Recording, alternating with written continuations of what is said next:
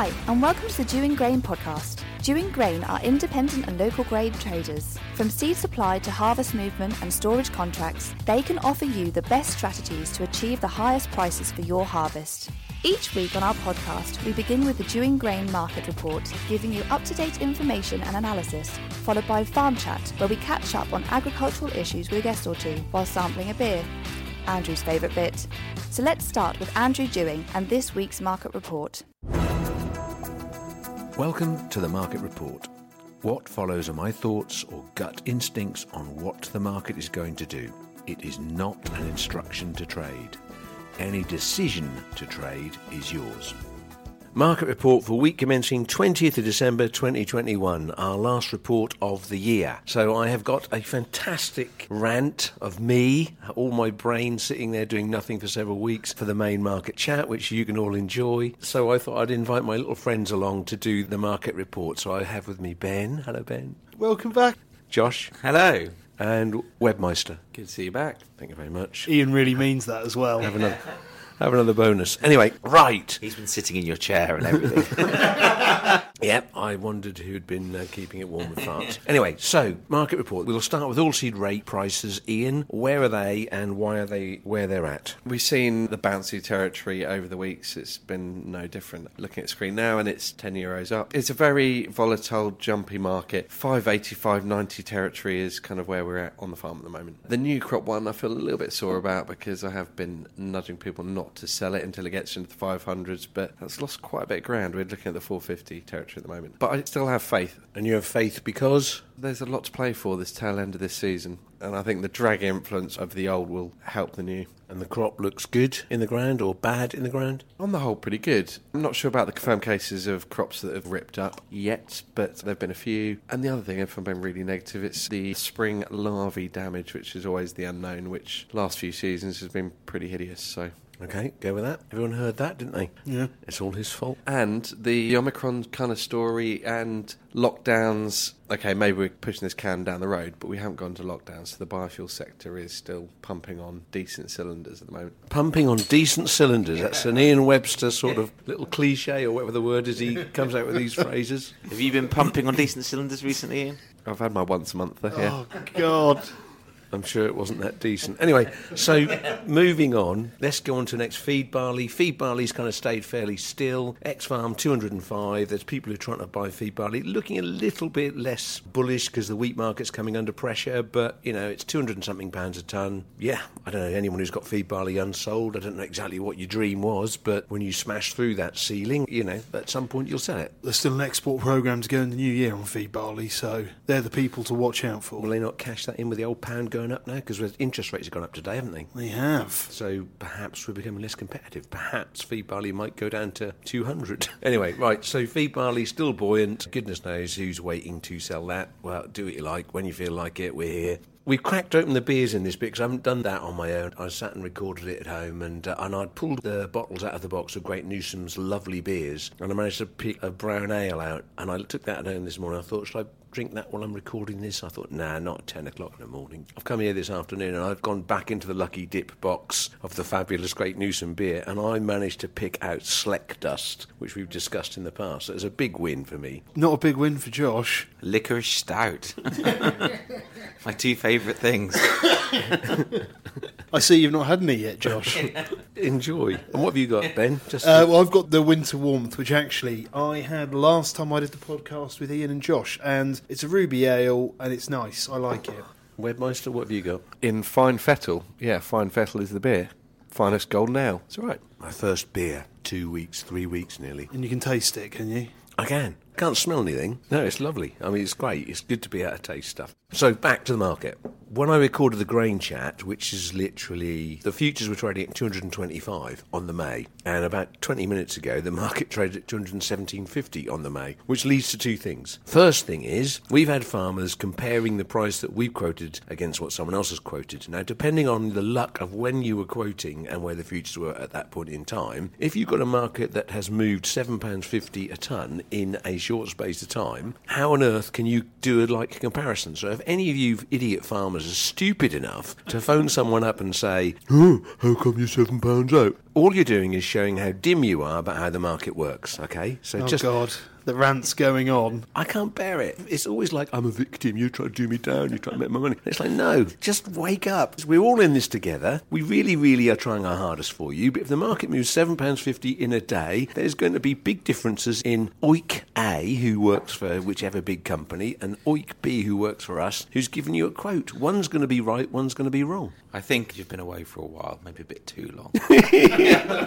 There'll be no business left soon. You should hear the market chat. You say market chat. Can one man in a room on his own have a chat? Yeah. Market rant. Yeah, market rant. No, I have genuinely given of myself something to the next generation. I've given something to the whole lot of people who have a God little badge on almighty. their T-shirt that says, I am a trader. And it really shouldn't say trader, because they're not. It's great. You'll go, oh no. And there's a load of old I'm doing it now. Yeah. Anyway, well, you'll have to see. And some people won't keep up anyway, so it's just kind of like... Let me guess, you're not angry, you're passionate. Sounds like your mother-in-law, Yeah, Josh. that's a quote from my mother. Right, anyway, so the value of Feed Week, with the futures having just traded at 217.50 for May, is, I suppose, got to be something like 207 for Feb. Is that about right? Yeah, I'll go with that. Yeah. So it's about the same as Feed Barley. Feed Barley's trading the same as Feed Wheat, nearly, at this point, if that's the fact. Barley has not really moved, as I said at the start of this little chat. So the Feed Wheat price is still well over £200 a tonne, 30 quid off the pace. That's a hell of a drop in a very short space of time. Underlyingly, the ministry's come out with a figure of 14 million tonne wheat crop. You know, we were calling it bigger than that. I was calling it bigger than that earlier in the season. Anyone else? Come on, hindsight traders. What were you calling it that number? I said 13.5. Okay, well, you're way off the pace then, aren't you? Well, I said 14.5 to 15, so, you know, I'm wrong. I've conceded I'm wrong. Point is, 14 million tonnes is tight. I don't think there's quite that much. I think the yields, the stuff coming out of people's barns, not quite meeting the tonnage they expected to have. So, underlyingly, the UK feed wheat crop is going to have a period where it's very hard to buy. Is that going to be in Jan, Feb, March, trading at in excess of £200 a tonne? No. Is there a load of farmers who should be selling their wheat because it's going to go off in their shed because it's not the right moisture and there's lots of bugs going to be about? I also touch on farmers and bugs in their store you'll enjoy in my chat. But it is going to be tight at some point in the season. So, yeah, it may well be dropping like a stone at the moment, but I think with 7 months, 8 months to go till the next harvest, that's a hell of a long way and a hell of a lot of fighting to buy wheat of people who pretty well sold everything out. Would you agree? Yeah, 100%. There isn't huge volumes out there. It's quite depressing in a way, actually. No, and it has been very easy to buy. And like you said earlier, we in Norfolk haven't really suffered from those kilo weight issues that lots of the other country have. But all the stuff that we're moving in November has really had very poor kilo weight compared to a lot of areas. And as you say, wet wheat, there is still bucket loads of wet wheat in stores at the moment. Take your pick. As far as it goes, underlyingly, old crop wheat, still in excess of £200 a tonne, doesn't sound enough. I think it will continue to be weak leading up to Christmas, possibly. When we come back in the new year, there'll be some consumers buying it, and I don't think it will go below 200. So I think it's getting to a point where the barn doors will shut again. New crop, obviously a much bigger crop. Currently, the futures are trading below £200 a tonne. 196 is trading. That's a significant drop. Cost of production, size of the crop, the amount of people who are going to spend all that money on fertiliser, big debate about the size of the crop and lots of trouble to come. So, I mean, at the moment, it's still a good hedging price and a profit. So there will be farmers selling and pressure from accountants stroke land agents saying, oh, you've got to do this, it's very grown up. Probably right, but underlyingly, you have to be vaguely friendly to any commodity price in the longer term. Yeah, this far ahead, yeah. So with that, I mean, we're enjoying our beer. I do my thank yous at the end of my market chat. So thanks for listening this year. I'm going to put you on to the boys to say goodbye to you until 2022. So, Webby, any wise words? Don't know about wise, but have a good Christmas and catch you in the new year. All hail the magnificent chief has returned. Any messages to your growing fan base, Ben? Enjoy the shooting. Any of the shooters are your fans, are they? It's like, you know... Josh? Yeah, no, I have nothing to add, so thank you very much for listening and see you next year. Thank you for listening. Please remember that any decision to trade on this opinion is yours. If you're searching for Christmas gift ideas, then look no further. We're Crush, artisanal makers of yummy stuff in the heart of the Norfolk countryside. From oils to sauces, cereals to teas and chutneys to honeys, we have something for everyone. Our bespoke hampers make a great gift and are perfect for festive feasting. or your hard-to-buy Aunt Jackie. To shop online, visit us at www.crush-foods.com or find our products in all good independent retailers. Shop local and save food miles with Crush Food. Right, this is the last podcast of 2021, and the great news is I'm back. I must admit, catching COVID is not something I would recommend to anybody, especially if you are an old codger. Yeah, it sorted me out for a little bit, and I am still left a little bit kind of not 100%, but believe me, compared to where I was a couple of weeks ago, this is a good feeling. Anyway, with the fact that I'm still breathing and I've had a little bit too long to think about lots of things in the grain trade, I've got a couple of items I want to bring up, which I really think, under the guise of trying to help people, the intent of this podcast is to try and give people the courage to have original thought and not be controlled by people who are not very creative. So watch out. What I'm going to talk about is the definition of being a grain trader or a trader. A trader is someone who buys and sells goods, currency, shares, etc. The objective of what they're doing is to do that profitably, and the characteristics they need, according to the dictionary, is they need to have discipline. Oh, forget that one. Quick-wittedness, yep. That'd be me. Decisiveness, persistence, tech savvy, interest in market, experienced, well, that's just oldness. But as I say, come back to the main point. They need to have a brain that can think, right, if I do that, that will mean I can make this much money. That person there will be benefiting from it. That person there will be benefiting from it. And I'll make a profit. So that's easy. With that in mind, how free are you to be able to have original thought in doing the job that you're doing? I suspect in this industry at the moment, there's a whole lot of people with their hands tied together, where they can't actually freely or have not been trained to think about, perhaps we could do something else with our wheat, perhaps we could do something else with our barley. So with that in mind, I'm going to look very specifically at 1 month's worth of trading, or, I'm going to look at a very specific commodity, which is feed wheat. I'm going to look at Feb as a month for a trader to consider, any merchant out there. If people are tuned out by this because it doesn't apply to them, fine. If they can't keep up with it, then listen to it over to try and understand all the detail of what I'm trying to get to. But there's a whole load of thought process that goes into trading a particular book. And if you don't have all of the opportunities or any opportunity to do something creative, you won't ever expand your profit, or you won't give your farmers a better price. And that ultimately has got to be the goal. You've got to be thinking all the time about different ways of doing it and not just following the same old track as someone says that's what you have to do.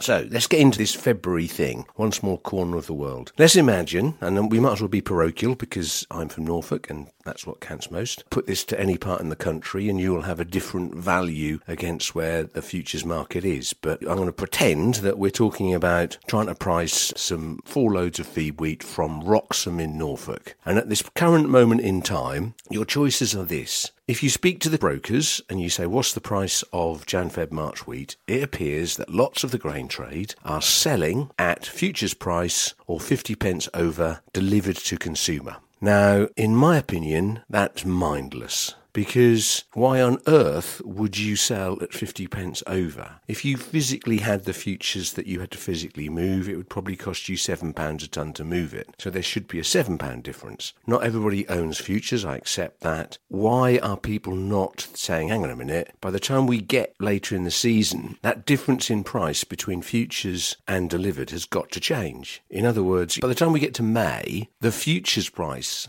will be £5 or £6 or £7 lower than the delivered price, because the people who've got the stuff, the futures, have got to physically move it, and if they're selling it at the same price delivered as they're picking it up X, they're going to lose £6 or £7 a tonne. That isn't going to happen. The market will adjust itself. So if a grain trader, this decisive, quick-witted person, knows that the price of May wheat, which is currently trading at £1 over the futures, why on earth are they selling it at £1 over? What brain cell stopped functioning for you to do that? If you were to sell futures, a futures contract against the 100 tonnes you're buying, you would know that at some point in time in the next 4 months, 5 months, the price delivered against your futures will move out, thus increasing your margin. Now, the question I'm asking is, why on earth wouldn't you do that? Are there traders out there, or people with a badge that says trader on it, genuinely sitting at their desk saying, no, I'm going to sell to Kenninghall because I know Kenninghall, I won't get margin calls and it's £1 over, you're effectively bidding the farmer probably £7 or £8 below that. In reality, if the premium does go out to £5 or £6 higher than futures at some point, which it will do, that's your margin. That's extra margin. That's money you're making more than you normally make. What on earth possesses you not to see that? This is a simple mathematical fact. The future stores will have to be emptied,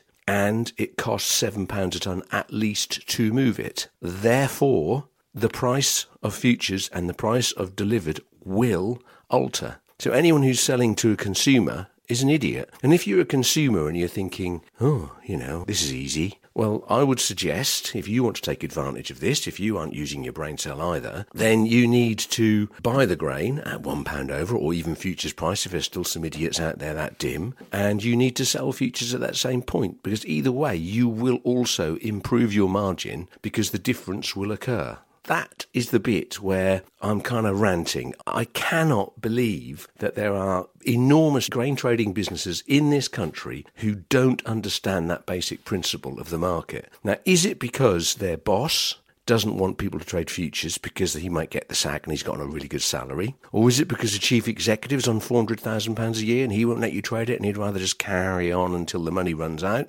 Possibly. Or is it the financial director who's shit scared of futures as well and daren't trade them because he'd have to explain himself at an AGM and he doesn't understand what he's talking about? Either way, he is tying your traders' hands, you the little poor trader who's sitting there going, OK, I'll just sell it to Kenninghall at £1 over. Don't. You, Mr. Trader, need to kick off. You, Mr. Trader or Miss Trader or it trader, you need to absolutely spit the dummy. You cannot trade if someone who isn't a trader is telling you what you can and what you can't do, and it's restricting your opportunity to expand your margin by £5 or £6 a tonne. This is one of my greatest rants, because I seriously believe there's a whole load of people in this industry who have stopped thinking, have stopped actually being creative. Let's get back down to this February thing, right? A trader in Norfolk pricing some wheat. If you take the delivered market, and at the time of recording, the futures are trading at 222. So let's say that it's 50p over someone's selling it to Norfolk consumer.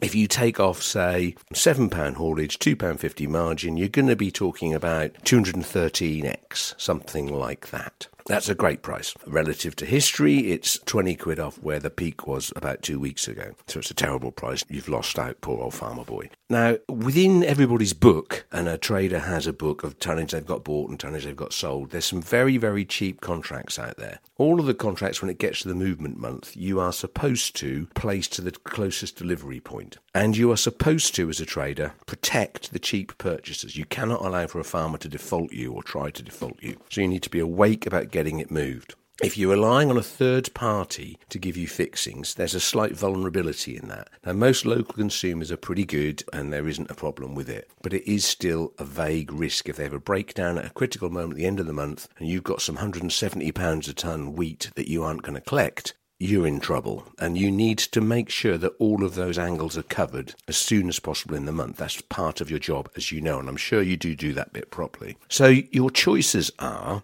sell to local consumer at 222.50. Now, I'm told that Yorkshire is trading at £16 over. If you take futures at time of recording, the May futures were 225, so the February price was £1 a month less for Norfolk, so 222 and 50 pence over trading, so 222.50. So if you add £16 to 225, then you will have 241 delivered Yorkshire. Now, in the olden days, you could get a lorry just like that and say, here, it's £17 a tonne. You'd easily get it covered for that much, and they'd go up and down the A17 to their heart's content. Now, times have changed, as we know. Now, probably it's going to cost you £20 a tonne, and probably you're not going to be able to get that much haulage covered. The reality is the lorries aren't there anymore, so it isn't such an easy thing to do. But mathematically, if you had a lorry, you should be able to make, if you take £16 over to be trading in Yorkshire, 225 a May futures, less £1 a month of Feb is 222, plus 16 is 238 delivered. Let's give £20 haulage, which should cover it. It's 218x. You've expanded the opportunity to pay the farmer some more money, or you've expanded your margin. Within that, you've got to admit that there is a greater risk to the farmer if there's a problem with it. Now, there's never a problem with any farmer's grain. Well, I've never had bugs in that store, he said. Just so everybody knows, that's not relevant. Bugs exist everywhere, outside your brand new store, outside your old store. No matter what you do, if the conditions are right for them to walk in there and start shagging each other, there'll be lots of bugs in your shed. And it's nothing to do whether you've had them there in the past or not, or whether it's a new store. They exist, and in some years it is the right conditions for them to breed easier. And when you've had a wet harvest and lots of grain in store is damp, those conditions are much more likely. So there will be a bug explosion this winter. And please don't say, I've never had bugs in that store, because it's just irritating and shows a lack of understanding on the farmer's part. Anyway, so if you're going to allow this farmer to perhaps have a bit more money, you need to tell him that you're paying him a bit more money. You've been the best price in the market, because in fact you're going to take his stuff up north. Now, depending on the home you go to, you can go to a nice favourable home or you can go to a difficult home. Either way, if they find one of those little creepy crawlies or something's not right with the load, I don't know, too high in moisture, wetter than you thought. Oh, I dried it all myself, he said. Turned on the dryer at 10 o'clock at night, woke up in the morning at 6 and, oh, it's just over. I'll turn the flame up a bit. Anyway, either way, there's a rejection somewhere. The difference in rejection between taking it to Kenninghall, which is going to be probably a maximum of a £10 haulage charge to get it back to the farm, versus a £20 haul to Yorkshire and then redirection, is going to be in excess of £30, and the farmer is liable for that. Now, assuming your rep isn't brain dead, you know, which some of them are, I'm afraid, they're quite numb and they're thinking about their bonus and they don't really give a shit because they don't really understand. That's a lovely way to live your life, just be numb. But the point is, if that grain is going to go to Yorkshire, you, Mr. Farmer, are at greater risk of having a massive redirection charge and a cost. So the dynamic of the price sometimes is the wrong thing to focus on, which a lot of you have still got to learn. Anyway, the point being, you can have a price that goes to a safer home just in case something goes wrong, or a slightly better price that goes a lot further. Either way, the trader's job, in theory, is not to give a damn about the farmer, is make the assumption the stuff is the right spec. And if he's got no relationship whatsoever to any of the local area and you don't know who the farmer is anyway, he's never going to get the chance to punch you in the face. Let's allocate it to Yorkshire and send it up there. And if it gets kicked out, it's their bloody problem. Yep. So that is the dynamic of one of the decisions that you make.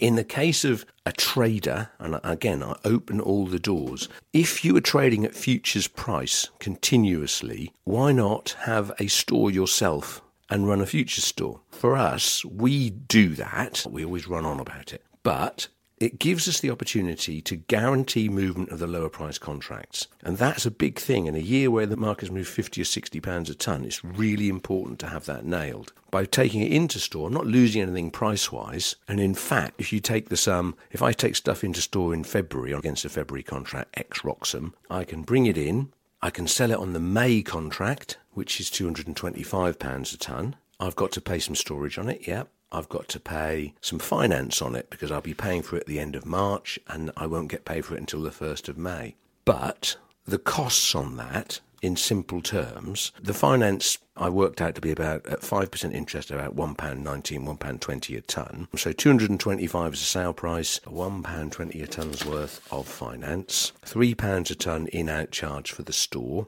Still gives you a £2.81 margin. So you've still got your margin, you've protected the cheap contract stuff, and you're selling it to a market that isn't going to pay you late. Because let's be blunt, any consumption sales invariably suffer 7 to 10 day delay payment beyond when they should do as well. Some are good, some are bad, but that's a fact. With the futures, you're paid on the dot. If it isn't moved, there's extra rent as well, which comes into your pocket. By not having that as an option means that you're tied to having to sell the stuff at 50p over to the consumer. You're nuts. You need to have every option available. You need to say to your boss, you need to say, why don't we have some form of store where we can do this? Why don't we have some form of action where we can trade around futures? Because every single year there is an opportunity that comes with futures to make some good margin out of it. And at the very least, my plan of selling May futures instead of selling to consumer and waiting until we get to May when there is a decent premium being paid, I'll buy in my futures and I'll sell to the consumer when he's paying me £5 or £6 over. And that's what everybody should be doing.